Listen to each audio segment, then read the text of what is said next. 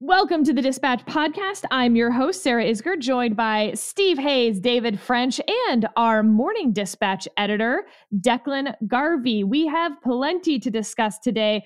We will start with an interesting poll about how people think their lives are going out of Gallup, what the results of the school board recall election in San Francisco might mean for our broader politics, and of course, an update on Ukraine and the latest there, with maybe some Liz Cheney conversation thrown in, picking up from where we left off on Dispatch Live Tuesday night.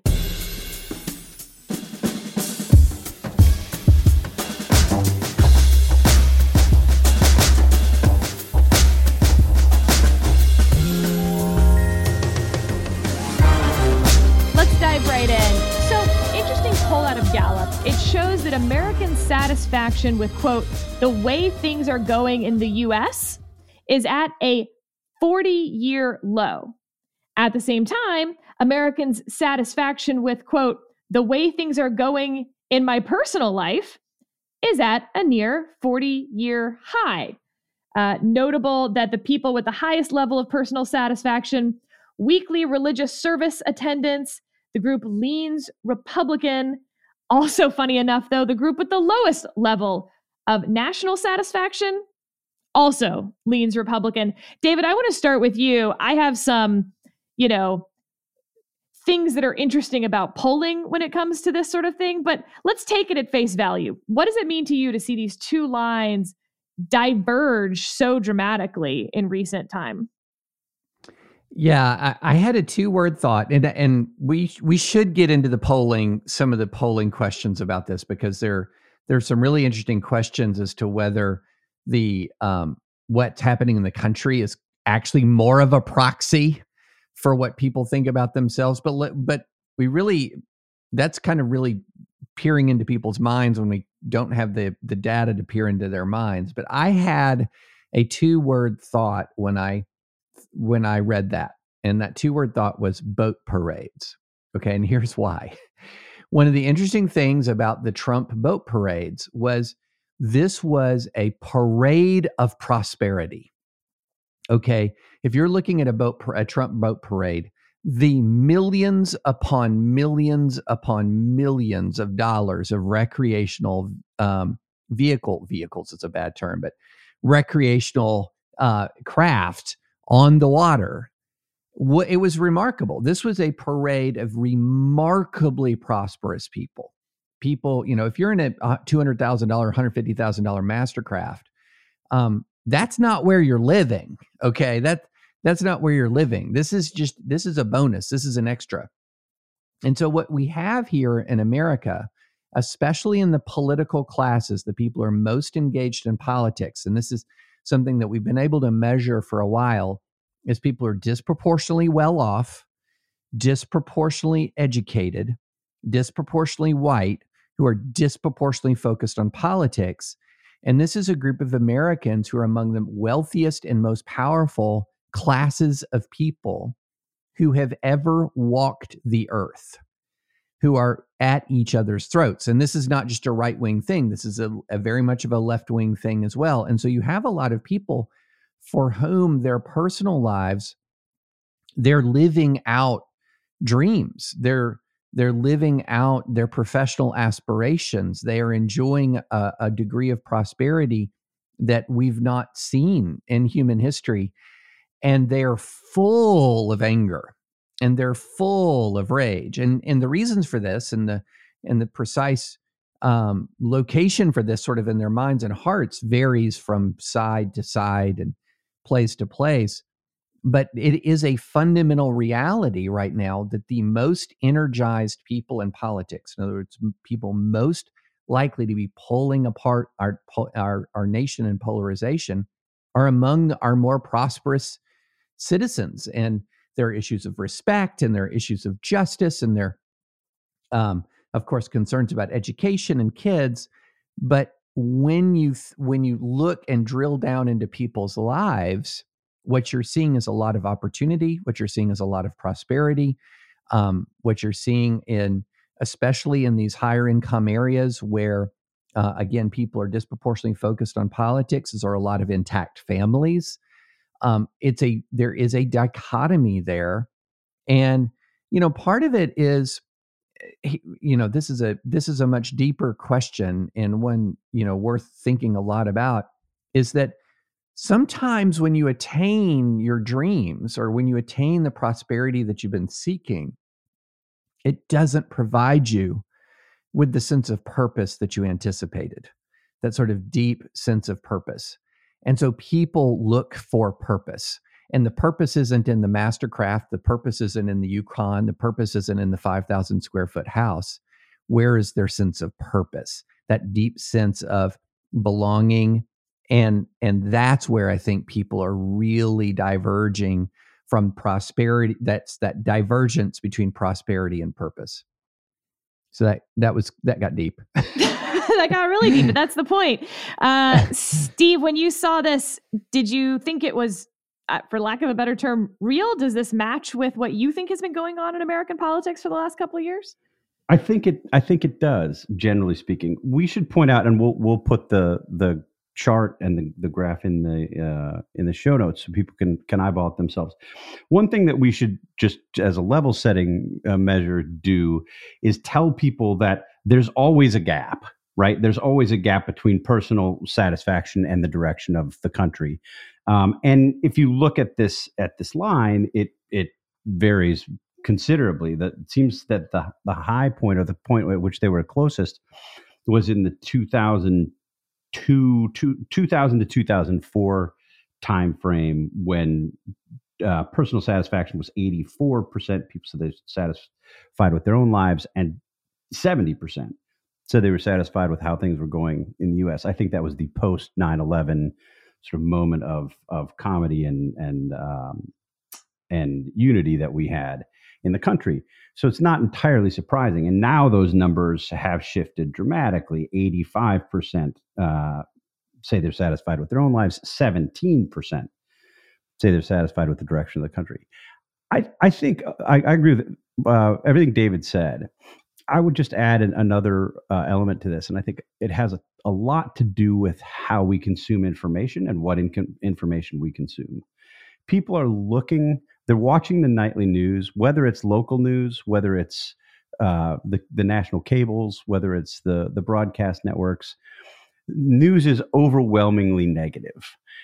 Now, that's not necessarily new. News has been negative in the past, and there's a long time, I think, bias toward bad news. But I watch the local news. We get the Baltimore stations, and it is ceaseless negativity. It is all about, and some of that, of course, might be Baltimore, but it is all about the murders and people at each other's throats and hostility between groups, between individuals. The same thing obviously is true on cable television, and we talk about that a lot on this podcast. So people who are watching cable TV develop this sense that everybody's at everybody's throats all the time. I think it's true of the broader media culture as well. So on the one hand, you have people living their lives, and even in the midst of a pandemic or coming out of a pandemic, they've made the adjustments. Their friends and neighbors have made these adjustments. They can look at things like their ability to spend more time with family, think that that's a positive. Their earning power, at least before the latest inflation spike has happened, was up. And generally, you could say, okay, well, these things are going well in my life. And then they look at the way the country's depicted in the media, and it's totally unrecognizable. And rather than think, boy, that looks totally unrecognizable, I don't think that's likely representative. I think too many people look at what they see on the news and say, the rest of the country is in trouble. I'm fine. My little world is good. Things are going reasonably well. We're moving ahead. But look at the rest of the country and look at how terrible it is. And I think that accounts for a lot of this sense that the country's going in a bad direction. All right, Declan, you want to provide some of the alternative here? Because look, here's the fact. If you look at these two poll questions, which have been asked going back to 1980, they've haven't run parallel to each other, but it's interesting because someone actually, I don't need to get into the details of this, but basically forced the two lines to run closer so we could see the changes mirroring in each other. And the two ran incredibly close to each other with a little bit of an exception. Starting in 2015, they did actually have meaningful divergence. There's a couple ways to think about this, in my view. One, as David sort of hinted at, said explicitly, maybe one of these questions is a better reflection of how people feel than the other. Maybe people don't want to tell a pollster that their life is crap and they're unhappy. Maybe asking about the country's too broad, and we should start asking a question that asks more, how do you think things are going for your closest friends and neighbors, or something in between the country and your personal life? But regardless, and this is something I've made the point about issue polling over and over again, I don't think you should ever really take the issue poll question and its actual number at face value. What I think you can look at is the trend. Because if you keep asking the same question and you're getting different answers, that to me is far more meaningful than the actually 85% of the people in the country are happy with the way things are going in their personal life. I don't know that that's true, or that I would believe that just based on the way, this poll. Or even it's only, my goodness, at one point, only 11% of people thought things were going well in the United States. Same thing. But when those lines move, you can start to think through why.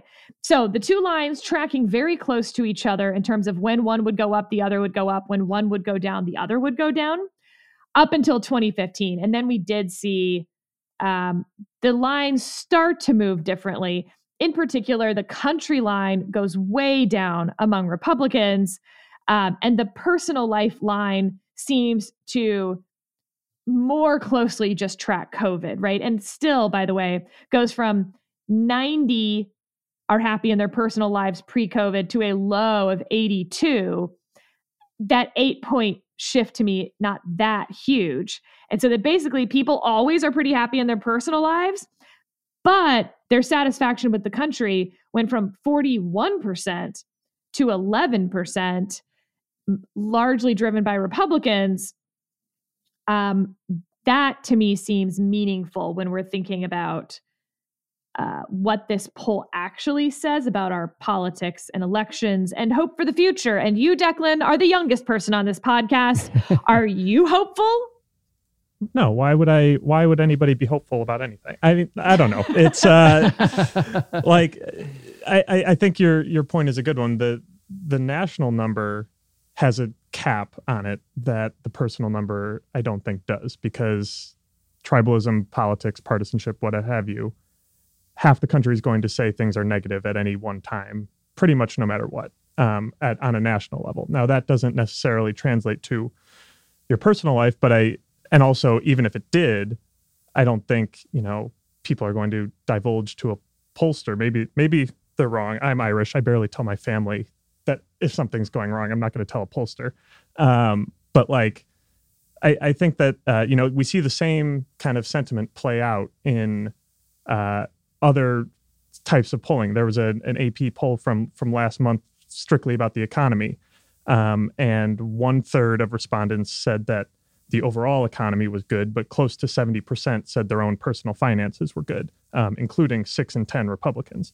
And so, I think there is kind of that broader, I need to signal that because of my partisanship, I'm going to say this one thing, and a combination of, I'm not going to tell this pollster everything that they feel like they want to know about my own personal life. Steve, you talked a lot about kind of the changing information dynamics and kind of how that contributes to this. I think that's absolutely right. And also, thinking about, you said that the personal number or the national number peaked 2000 to 2004. Obviously, I think a lot of that was, as you were saying, kind of post 9/11 unity. It was also kind of when we're making the switch to internet, and Facebook was invented in 2004. Smartphones started to become ubiquitous a couple of years after that. Like we have these doom rectangles in our pocket at all times that we're staring at for hours and hours a day that are just, not only is it more present in our lives, I think we're thinking about the news a lot more, we're talking about the news a lot more, but the types of things that we're seeing, we never used to see all these videos of Black men being shot by police because nobody was recording it. And now we see that happening all the time. And that's contributing to, it makes it onto the nightly news, but it's smartphones and internet. And, we see pictures of homeless people on the streets. We see these, brawls and massive shoplifting rings and all these things that, may or may not have always been happening. You can argue or quibble about whether it's getting better or worse. But it's just much more present. And so people, are looking at this, seeing this in their phone, and they're like, oh, the country's going to hell in a handbasket. And, then they put the phone down and go to brunch or go to work. And, my own personal life is pretty good. But the only other thing I would say about the methodology of the polling is, at least it seems to me that it's taken every year in January. And so specifically thinking about the last 2 years, that means one, it was asking about national purpose and optimism, like right after January 6th. People are not going to have a super great opinion about the country at then.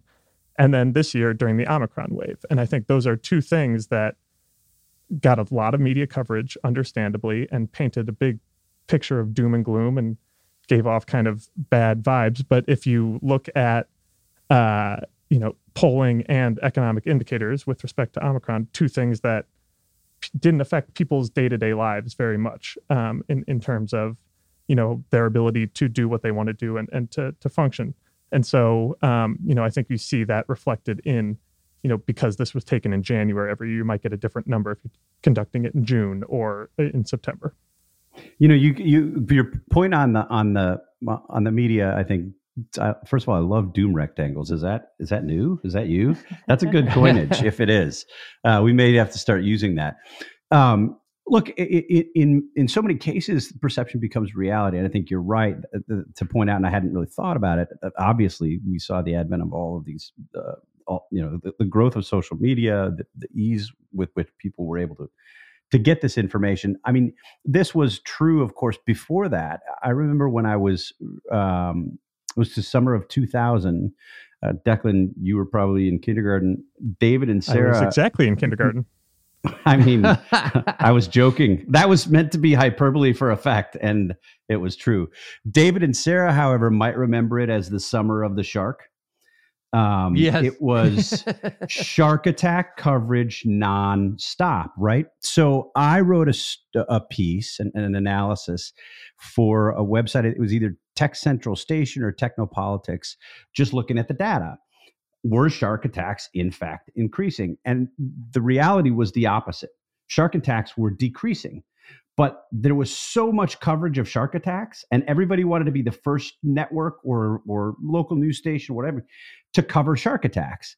And people had this sense that if you went walking out during a rainstorm, there was likely to be a shark in the puddle you walked over, because that was the way that this was covered. What? There wasn't? There wasn't. I'm here to tell you. So, I mean, it was a funny story, because I got asked to be, this was before I did much TV. I got invited to come on to CNN to talk about the Summer of the Shark after I had written this piece debunking the idea that it was the Summer of the Shark. And I went on one of those pre-calls with the producer, and the producer said, something like, now, what's your expertise in sharks? And I said, well, I have no expertise in sharks. I just think that there wasn't. She's like, okay, but you're prepared to talk about how sharks are more lethal than they ever have been and how the attacks have gone up. And I said, no. Like, that's not happening. The opposite is happening. In my piece, which presumably you have read, was making the opposite point. And they were prepared to have me on to hype the Summer of the Shark, even though I had written a piece debunking the idea that there was a summer shark. So you can imagine, anyway, after the advent and certainly with the prevalence of these doom rectangles and this kind of immediate information everywhere, that's just fast tracked. I mean, it's so much faster and so much more available. All right, but David, a question to you. Think about this from a purely political, who gets elected, who even runs in the first place standpoint. As one person wrote, why voters elect politicians promising sweeping changes, then vote out anyone who messes with the status quo in one graph, right? Yes. Like, you think the country's going in a terrible direction, so you vote for someone who says, I'm going to change the direction of the country. And then when they get into office and try to change anything that affects your personal satisfaction, how your day-to-day life works, you're like, but I'm quite happy. Just fix the country, but don't change anything about my life. That does seem to be a problem in the political approach. It does, and I think what this highlights is so a couple of things here. One, some of these numbers are measuring something. The dissatisfaction numbers are measuring something really that is objectively real when it comes to the national condition. Because if you look at the three lows, you see a low in 79, you see a low in 08-09, and you see a low in 2020. What's happening in 79? Stagflation, Iran hostage crisis, Soviet invasion of Afghanistan, this real feeling that we're on the losing side of this long struggle against the Soviet Union. 2009, what was going on, 08-09, global recession. And then, of course, we all know what happened in 2020. So there are things that are real that are when you're talking about the lowest level there. Not so much in some of the other areas where people are still very dissatisfied, even in circumstances where there is not a lot of objective, terrible news. And it's also very interesting that the numbers really went up right in the early 2000s for a bit, when there was something objectively terrible that happened, which was 9/11, but there was also a national rallying and a national sense of purpose. And I think, Sarah, what we've kind of got going on right now, we've got basically all of America is fitting within, this is an oversimplification, but there's, again, data that bears this out. Two groups of fed up people. Group one, which is a minority of Americans, are fed up and they want revolutionary change. And a larger group is fed up with this revolutionary stuff and wants normalcy. And they're both unhappy, and that's how you get down to 11. Exactly. Let's talk about what happened in San Francisco. So you have 3 members of the school board with a recall vote. Over 70% of those who voted to recall them. The group that was made up of the recall, widely regarded as a very diverse set of activists, a lot of Asian American parents, mad about, some of the things that one of the city council members said, I can't repeat on this podcast, but comparing Asian Americans to slaves who worked in the home of a white master who were treated better than the slaves who worked in the field, but using much more derogatory language, as you can imagine. They, had the longest school closure of any large American city during the pandemic. During that time, when the schools were closed, these school board members were advocating to change the names of schools, including schools named after Abraham Lincoln, for instance, based on historical facts that were not factual, that they cited. And lastly, they have, one of the premier charter schools in the country that is a merit-based charter school. You test into it. David, you and I have talked about Thomas Jefferson High School in Virginia. Same idea as Lowell High School in San Francisco. They changed that to be a lottery system in the hopes of having more racial diversity, but in the process, of course, basically ending what made that school so special, which was that it was sort of the at least the kids who could test the best out of the entire city. They just changed that entirely to just a lottery-based school. So a lot of parents revolted. The recall happens. 16% of voters in the city actually voted. So I think that's important to note, in any recall election, you're not talking about that many people. But of that 16%, 70% voted to recall. And upcoming, we have a recall election for the district attorney in San Francisco as well, recalled as crime spikes in the city. And that district attorney, sort of part of what we're loosely calling the defund the police movement, not prosecuting low-level crimes, letting people out without bail, things like that. And at this point, the Democratic mayor, London Breed, saying that she supports putting fewer dollars into the police department, more dollars into social services, but that it's not working, that they've done all these things. They've tried the things that the defund the police movement wanted to do, and it's not working in her city. And as she said now quite famously, a month ago, enough of the bull poop. I'm working so hard to make this a not explicitly rated podcast today. I'm working overtime. It's a challenge for you, Sarah. Yeah. Just say it. Bullshit. It's all bullshit, guys. Okay, you had a warning to cover your kids' ears, kind of. Declan, is this a meaningful divide that we're seeing now on the progressive side as they're splitting, as they're seeing the political consequences of the most progressive part of the Democratic Party cause problems for the more moderate side? Or look, is this San Francisco and it's 16% of voters and we shouldn't be extrapolating anything from this? Yeah, I think there's people are going to extrapolate things from it regardless, and so we might as well make the extrapolations responsible as opposed to reckless. So we'll do that in this podcast. But I think that there definitely are lessons for Democrats. I mean, I'm neither a San Francisco resident nor a parent, but I was marginally happy when I saw this news earlier this week. I guess my personal Gallup score didn't change, but my national Gallup score did a little bit. But no, I think to the extent that these same issues are going to keep cropping up in city after city after city, I think, yes, Democrats can learn a lesson. I think it's worth noting that the last point that you mentioned, Sarah, about the charter school, it's called Lowell, that really seems to have been the instigating factor with respect to the recall push. The school board voted to pass that resolution, moving to a lottery-based system as opposed to merit on February 9th, 2021. And it was, I think, February 16th that the recall outfit kind of stood up and started organizing. That doesn't necessarily mean that, had everything else been fine and dandy up until that point, maybe it wouldn't have happened. But I think it is important when you're talking about these kind of local issues from a national perspective that you take the time to understand, what it actually is that is happening on the ground. I think we've seen that a lot with the Canada protests over the past couple of weeks. I just from before I wrote about it last week, just from kind of absorbing the national conversation about it, I had kind of one general opinion. And then I actually went to research what the state of Canada's pandemic restrictions actually were.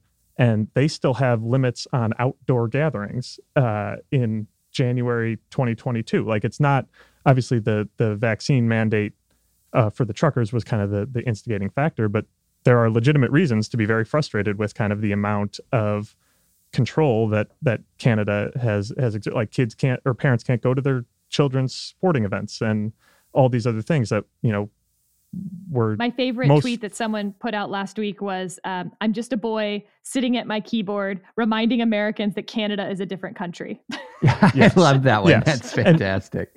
Yes. And so I think that's part of the issue that you have when you have these, national pundits and whatnot kind of parachuting into these local issues and making everything that happens there fit their own preconceived kind of partisan hobby horses. And that's not to say that I do think that this is a huge vulnerability for Democrats going into 2022 and beyond. I think that, we'll see we've seen some of the similar fracturing within the left in recent weeks on the admissions issue in particular with respect to the Harvard admissions case that's going to be heard by the Supreme Court.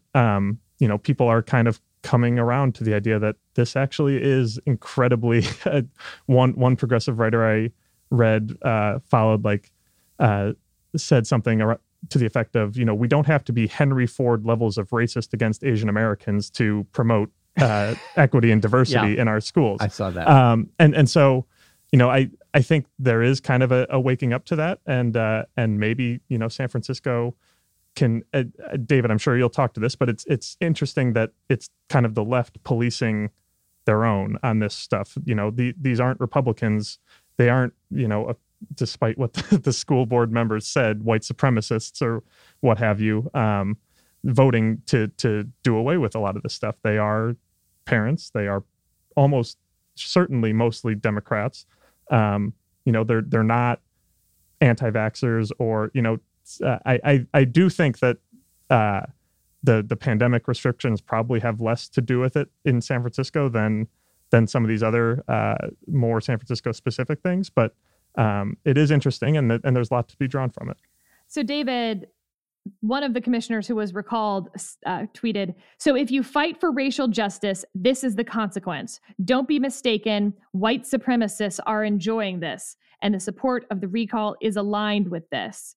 People pointing out, of course, that the yes vote for recall was quite racially diverse, including lots of non-citizen immigrants who were eligible to participate. The white supremacist charge so easily and frequently thrown around by that sliver, I think, of the most far left progressive side. Anytime there's not popular support for something they want or something doesn't go their way, the answer has been white supremacy. And that seemed to actually get quite a bit of traction a year ago, 2 years ago. I'm wondering if we've reached the high water mark of that. I think we have reached the high water mark of that, and especially reached the high water mark of that when that white supremacy tag is turned on people who are not white, when that white supremacy tag is turned on to people who are lifelong progressives who have considered it a central core part of their identity, that they have tried to combat racism throughout their lives. I did some reporting on this Tuesday and Wednesday, just trying to dive into, I knew some of the folks who were involved in the effort. And, one of the things about this is it's not, oh, look, the right beat the left in San Francisco. No. This is not what happened. There was no right. Right, exactly. It's progressives beat progressives in San Francisco. And I think the single best thing I've read about it is actually by Clara Jeffrey from Mother Jones, or as some of my progressive friends like to call it, just the mother. And it was a long explainer that it was a little bit of everything that was going on here. This was not just about school closings. There wasn't a clamor to reopen in San Francisco as fast as we did in Tennessee, but they were an outlier amongst outliers in San Francisco. So even as more cautious districts opened, they were not opening. And it wasn't just that they were not opening. As one person told me, there was nothing. There was no plan. I mean, there was no plan. And the remote learning, one parent told me the remote learning plan was basically 90 minutes a day. That was that. That was it. That was the education. And then you add on to that the school renaming that was a historical mess. You add on to that this George Washington mural, the Lowell School, and it was just one thing after another. And then this is something that I think has not been talked about enough.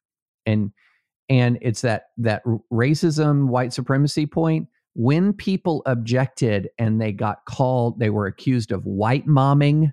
That was a phrase that was used, white momming, because they want their kids to get an education, being angry professional women. It really infuriated people. And I think this Jeffrey line is a really good. It says of the board, they prioritize performativeness over performance, and they brushed away any critique as coming from people who were insufficiently radical. And so here you have a school district failing, and then people raising reasonable objections to this, not radical objections. Again, they're not trying to open as fast as some rural school district in Tennessee. Reasonable objections, and they are called out as racist. Some of them were doxxed. I mean, it was a vicious counter reaction to some of these parents. And it had the exact opposite effect, and here's the thing that I think is important. What I think is important is a lot of the extreme wings in our politics have grown very practiced at making life a living hell for people who disagree with them. And it deters a lot of disagreement. And these parents pushed through, and I think that's a very important story. So, Steve, let's broaden this a little. You have Mayor Breed saying, this is not working. We've added all these additional resources, the street crisis response team, the ambassadors, the services, the buildings we purchased, the hotels we purchased, the resources. We've added all these things to deal with food insecurity, all these things. Yet people are still being physically harmed and killed, as she explains the failures of the defund the police movement as it's been tried in San Francisco, saying, look, I was for this. I put all these resources into it and it's not working. And at the same time today, seeing a lot of stories with a lot of Democrats anonymously quoted, basically blaming the squad, quote unquote, in advance for massive midterm loss for Democrats. Abolish ICE, defund the police. This is one line from an Axios story. The hard left politics of Representative Alexandria Ocasio-Cortez and the so-called squad, once a dominant theme for vast numbers of elected Democrats, is backfiring big time on the party in power, top Democrat tells us. Look, I think you can look at San Francisco and you can make a great, college thesis for all of that. At the same time, is that really why Biden's unpopular? The squad didn't cause inflation. The squad didn't even cause, I think, a lot of these COVID restrictions. The squad didn't cause Afghanistan. The squad hasn't caused Ukraine. Which one is the better thesis that fits better with the facts in your view? But I would say the squad has led on all of those issues, and Biden has followed their lead. Biden and his staff, I would say, have followed their lead. I mean, they were sort of for a no compromises, full pullout of Afghanistan dating back years. You talk about the kinds of spending. Think about the intra-Democratic Party fights over spending levels. We had just spent $2 trillion. We were talking about spending an additional 3 to 6, and 3 wasn't enough. 3 trillion wasn't enough, and caused these, pitched internecine battles among Democrats led by the progressive left. I mean, I think what we saw in San Francisco to a certain extent, and I agree with both Declan and David, there are a lot of factors. There's always the temptation, particularly from people who aren't paying close attention. And I'm one of them. Let me be clear. I did not do a lot of personal firsthand reporting on this. I didn't do any. There's a temptation to lay sort of a simple narrative on top of reality and then extrapolate from that. And I do think it's complicated. But one of the things that seems common to me in all of what we've seen is that this is an accountability election. And you get the sense that we might be moving into an accountability moment, led in part by parents. Parents have just had it. The kinds of arguments that you were seeing in San Francisco seem to have come out of a sociology seminar at Berkeley. They're so radical. They're so far apart in many ways from the day-to-day life of people on the ground in places like San Francisco and other cities across the country, in suburbs elsewhere, that you didn't really need you didn't have to go far out on a limb to suggest that defunding the police was likely not a great solution to crime, right? I mean, just at a certain point, there's very basic common sense that was gone. And look, to their credit, there were some outspoken Democrats on this. Remember, Abigail Spanberger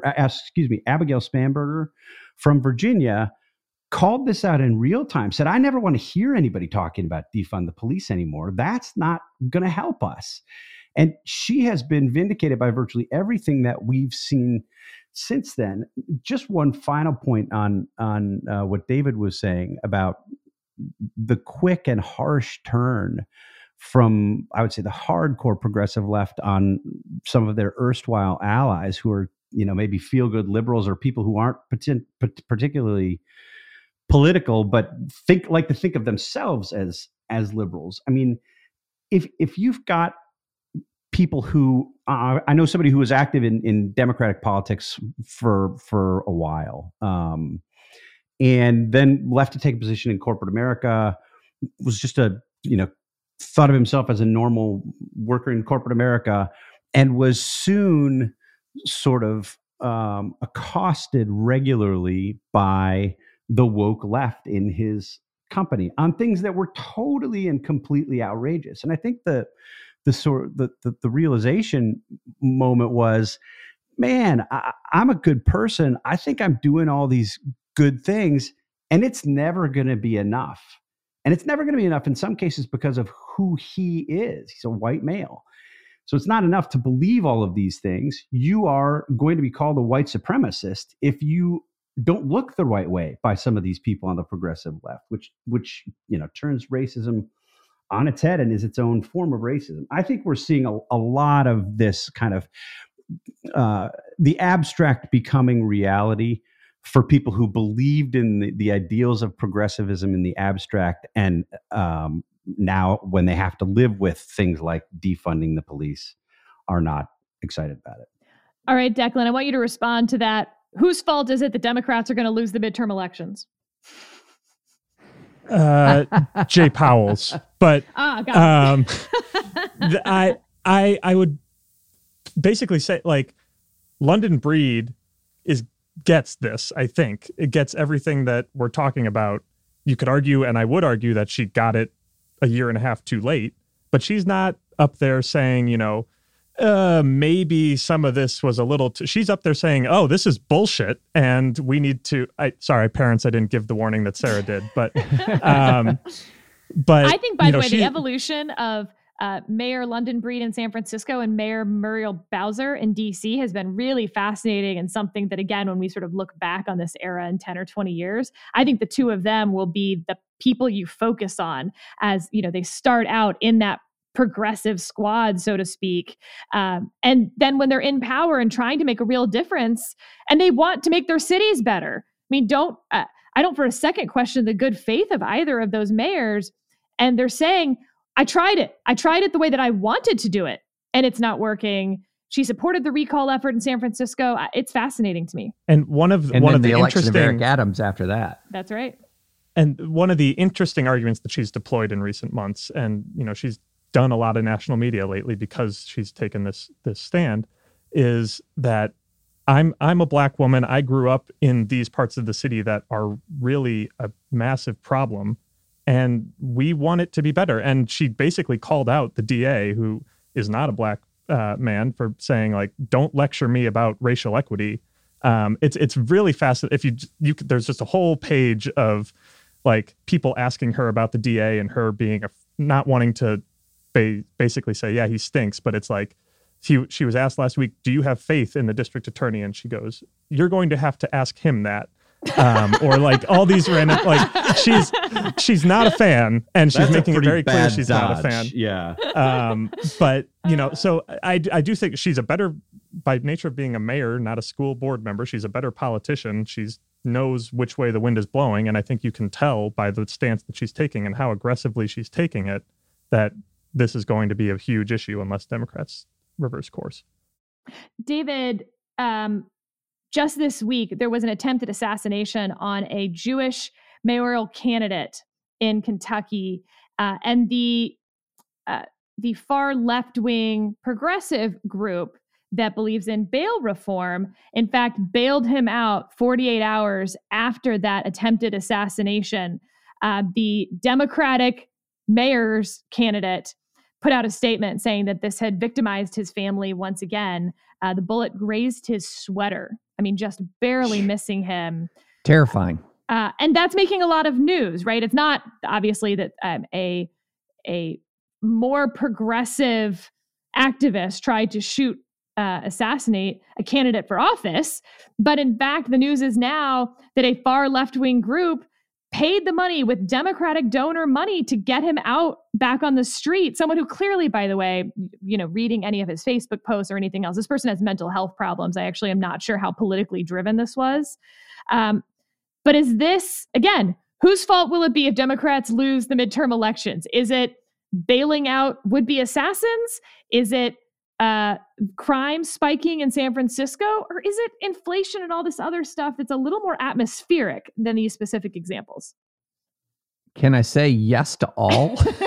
Because you can give Mayor Breed's answer. You'll have to ask him.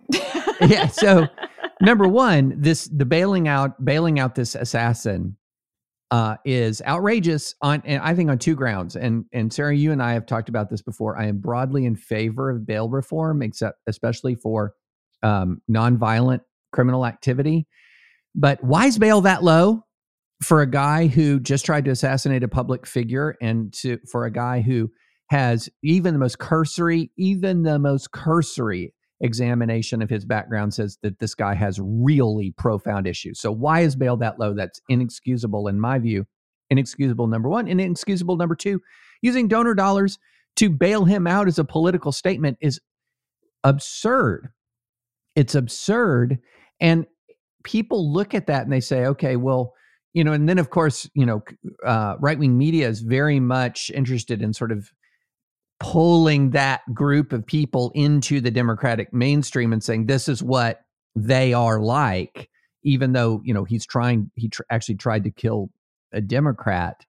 But this is all in the mix, that sort of radicalism, and a shrewd Republican Party says we stand against the radicalism. That's what a shrewd Republican Party does. The current Republican Party says we've just got our own radicals as well. But that's a whole other conversation. But I think it's all of it. There's a couple of things going on at one time. As I said before, there are a bunch of American people who are fed up with the revolutionary aspects of American politics and want normalcy. They're also fed up with incompetence, okay? And it is just, I keep going back to this, it is no coincidence that Joe Biden's free fall began during the Afghanistan debacle. There is just no coincidence there. This was a shout to the world that this administration was stubborn, and that in a call that was the president's call to make to its core, it was the way it played out was a disaster. It is no coincidence that even consumer confidence dropped during that time, because that was a warning that this administration might not be competent, that they're going to have to do a lot of work to overcome. So it's sort of a both and. People don't want radicalism, but at the same time, one of the single most important political reforms we can have in the entire United States of America isn't a program. It's just simply competence. It's doing your job well, and people are losing confidence and competence. So that's why I say it's all of the above. And then if you're really discontent with radicalism on the left and incompetence from the Biden administration, where do you turn? And then that's where, Mitch McConnell is very shrewd, and he knows the one thing that we can do to blow this opportunity for a red wave is to be crazy. It's to be crazy. And that's why he's coming out and he's condemning the RNC's resolution. And that's why, a lot of the smarter Republicans are trying to isolate the Marjorie Taylor Greens and all of those folks, but it's very, very, very hard. I mean, what was the recent survey? Out of 143 GOP candidates statewide in Texas, only 13 will say the election was legit. So it's getting really hard to contain the extremism. Steve, we have one more topic before we leave today. But before we even get to that topic, I was wondering if you could just give us an update on Ukraine. I know you believe that hostilities could start as soon as today. Yeah, we've seen over the past couple of days, after weeks and weeks and weeks of predictions that an invasion, or at least a minor incursion, was imminent, we've seen actual hot war or hints of hot war. There was a shelling of a Ukrainian school by Russian-backed separatists, we think, with some injuries. You've seen attempts at provocation, other attempts at provocation by Russian-aligned actors. You've seen Vladimir Putin seem to step up his propaganda game. You've got the Russians in Crimean Peninsula saying, or Russian-aligned actors in the Crimean Peninsula saying, we're going to have to get out because Ukraine has actually initiated hostilities. So we're seeing all of the things that we saw before Georgia in 2008, before Crimean Peninsula in 2014, sort of picking up speed. So it looks like whatever chance there was for some kind of a diplomatic path out of this, those chances seem to be dimming. I didn't think there was really much of one. The final point I'll make is interesting move by the Biden administration. I tend to think that they've been pretty shrewd in putting out as much intelligence as we can gather on what Russia's up to, more for an accountability argument rationale than a deterrent rationale, but basically saying in effect to Putin, we know what you're up to. We're going to make clear that if you do this, that you're the aggressor, and there will be no, we're going to be transparent about this. There will be no question about what happened. I think that's been smart. There's a case to be made that it may have delayed whatever military action we're seeing. But then yesterday, in the aftermath of the U.S. government pointing the finger at Russian-backed separatists for these attacks, the Secretary of State is going to announce that he's going to meet with Sergei Lavrov, the Russian foreign minister, next week. I suppose there's an argument to be made for diplomacy until diplomacy is no longer viable at all. But that's a pretty bad message to be sending, in my view, after what we've seen, after these hostile acts from Russia, what we've seen, to go and sit down and give them a hearing as they're doing the things that we've been warning about for a long time. And I'm worried it's going to look in retrospect like another, not a green light, but another signal that the United States is weak in its resolve, just as some of President Biden's rhetoric has suggested. So we've started doing weekly Dispatch Lives for our members. If you're a member of the Dispatch on Tuesday nights at 8 p.m., you can tune in, and Steve will undoubtedly have a glass of Spanish wine. My wines tend to be all over the place. Sometimes it's a Spindrift, honestly. David, definitely Diet Coke.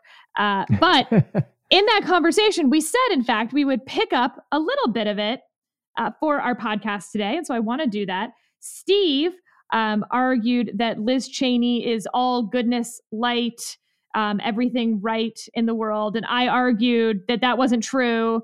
I think that's a good summary, actually. But Declan, you didn't get the chance to weigh in on this. Okay. Here was the actual argument that Liz Cheney created the environment for Trump's receding power over the Republican Party that we're seeing in the last few weeks. And I disagreed with that in fact, if anything, Liz Cheney delayed that receding waterline because it emboldened and strengthened Trump folks when he sort of, quote, won that battle.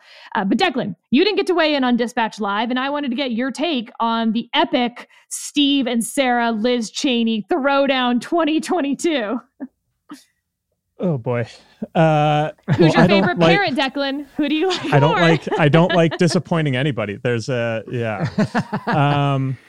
You're in the wrong line of work, Declan. It is all nothing that I write has my name on it. I just kind of I steer clear of the no, but yeah, it's difficult. I think that Liz Cheney is correct. I think that she is making an important point. Part of me wonders if, given, this is a nuanced point, so I'm going to have to try and make it carefully. Part of me wonders that given what she believes and kind of her approach to everything that happened January 6th leading up to it, if what she did was actually the easier thing for her to do than the harder thing. And what I mean by that is that, if this is what you believe and you think that there's an audience for it, going out and saying it and being very outspoken about it and repeating it and, getting it off your chest and kind of getting it out there is one way to handle that. But the downside of that is that you get booted out of leadership, you get ostracized by the party, and you basically get othered. And, Trump is very good at othering. He's going to other anybody who disagrees with him 1% of the time, not just, these massive breaks. But part of me wonders if, the more difficult thing, but possibly the better thing for the Republican Party would have been to keep some of that disagreement private and work to sway members behind the scenes and stay in leadership and, be able to be kind of a role model, might not be the right word, but look, Liz Cheney, she's very clear about what she thought about January 6th. She was the first Republican to come out and say that she was going to vote and impeach. But she's still able to stay in leadership. And so, that means that I, as a Republican backbencher or whatnot, can have these feelings and, voice them if I'm asked about it, but not necessarily go out and make that proactive case. And there are downsides to that approach as well, because too many times we've seen people say, oh, I'm going to, hold on to my position of power and stay behind the scenes and persuade people, and then nobody gets persuaded. But I think that it is a more nuanced debate than I think what is currently playing out. David, my favorite SNL skit from recent history is a Kenan Thompson hosting a game show called Republican or Not. And the first guy comes up and he says, I think Facebook is evil. And both the game show participants are like, because they're spreading disinformation or because they banned Donald Trump? And he says, I buy all my produce straight from a farm. And she says, because you want to or because you have to? And then he says, God, I hate cops. And the guy buzzes in and goes, Democrat, clearly a Democrat. And Kenan Thompson's like, sorry, he hates these cops. And he puts up a picture of the January 6th protests. The next person comes out and says, on Twitter, my pinned tweet is my body, my choice. And they say, wait, abortion or vaccines? And it goes from there. But the last person to come out, the third person that the game show contestants are supposed to guess on, says, I'm a congresswoman from Wyoming who's been endorsed by the NRA X number of times. And they're like, this feels like a trick. And she says, my father is literally Vice President Dick Cheney. They're like, no, definitely a trick. And she says, I'm literally a Republican. And so then he hesitantly buzzes in and he's like, well, she's a Republican. And Kenan Thompson says, no, I'm sorry. The Republican Party booted her out of the conference last week. And she's like, yeah, but I'm a Republican. I believed in Republican values my whole life. And Kenan Thompson says, I'm sorry, that doesn't matter anymore. And it's the smartest political satire I've seen about the current Republican Party. We'll put it in the show notes because obviously it's funnier when they do it than when I retell it. But David, doesn't that mean that Liz Cheney didn't have the effect she wanted to if every Republican then had to unite behind kicking her out of the Republican Party? Look, all right, I come from a Christian tradition that says that sometimes you just got to say what's true, okay? Sometimes you just got to say what's true and let the chips fall where they may. I can imagine, not to overinflate Cheney, but just to bear with me with historical analogies just for a second. Just for listeners, I'm not comparing her. I don't believe she's Isaiah. There's not going to be a book of the Bible, but people say to somebody like these folks that we know from history that we're just saying what's true. And I'm sure there's people around, well, you got to triangulate with the different factions here because you're really tuning out this constituency and you're really alienating this constituency. But by golly, somebody's just got to say what's right. And that's what I look at when I see with Cheney, when I see with Kinzinger. Are there political critiques to be made if you're trying to talk about what is the kind of coalition you want to build? Okay. But sometimes you just got to say it. Sometimes you got to persevere. Sometimes you got to get to the bottom of what happened. And then you stand on that to your voters and you say, this is what I did, and here's why I thought it was right. And here's why I led in the direction I did. And it may very well be at the end of the day, she's thrown out of office. But the last person who should have regrets if she loses that election is Liz Cheney, in my view. I totally agree with everything David said. It's just irrelevant to the argument that Steve and I were having. So, Steve. It's not irrelevant. It's the thing. It's the argument. I agree with you on that. It's a different, Declan, go ahead. No, you wanted to change the argument. You wanted to change the argument. And if I were making your argument, I would have wanted to change it too. No, I said that even I was on bait and Dispatch switch. Live. No, that of course. I thought the argument was specifically about the political ramifications of it. That's what Sarah wanted the argument to be. No, you said on Dispatch Live that all of what we're seeing now with Pence and with McConnell was because Cheney was able to crack that door open. I believe that true. I believe that's true as well.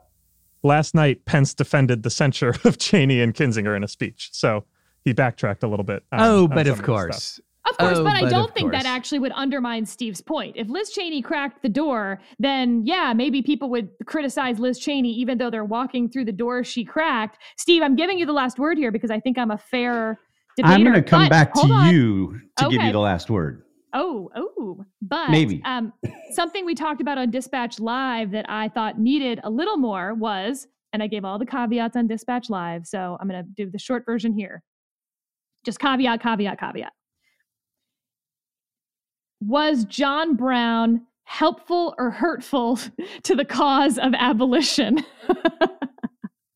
David gave a good answer to it on Dispatch Live, but that's the question. And look, I'm not saying it's actually an obvious answer. I'm not saying I'm even right, but to state it as fact that Liz Cheney cracked the door, I just don't know that I think there's enough to say that either.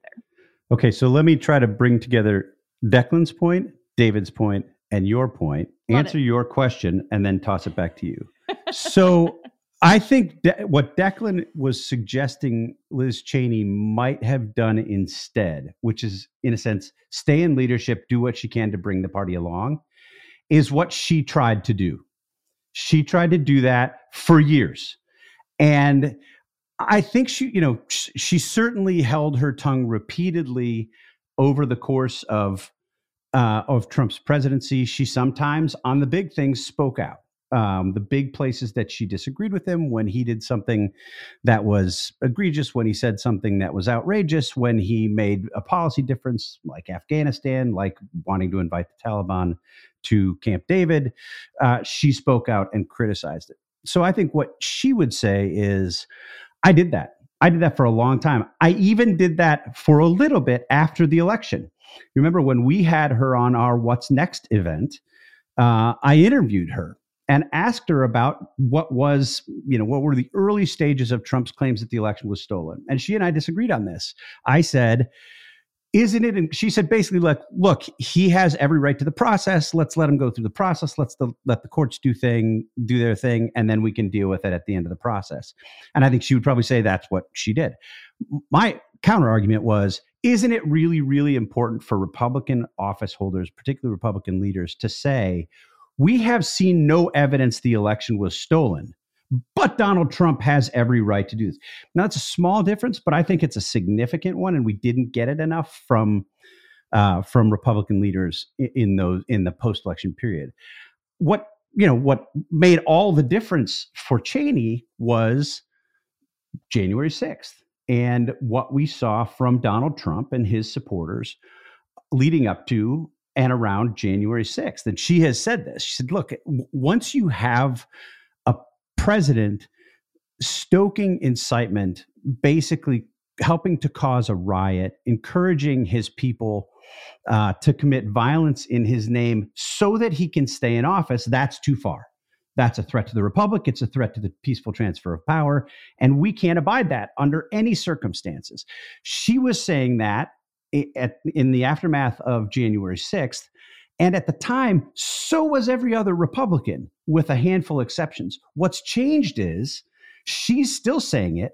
And most other Republicans, too many other Republicans, have flipped, are now in the business of saying, that wasn't that big a deal. Ted Cruz was calling it a terrorist attack and now objects strenuously if somebody calls it a violent insurrection. I mean, you've seen this from all of these Republicans. And she's saying, no. It was this. It's important. And oh, by the way, through the work that the January 6th committee is, we've learned so much more about the lengths to which Donald Trump and his supporters were willing to go to keep him in office illegally.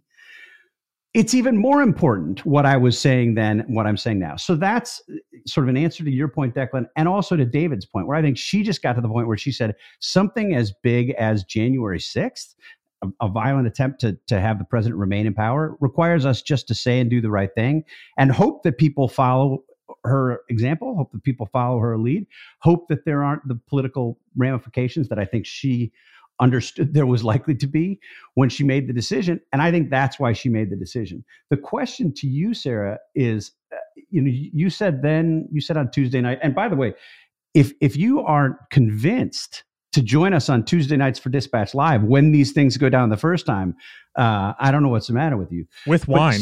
Sarah, your argument was that she strengthened Trump politically. As you suggested again today, my argument is there's zero evidence of that. I don't think there's any evidence whatsoever of that.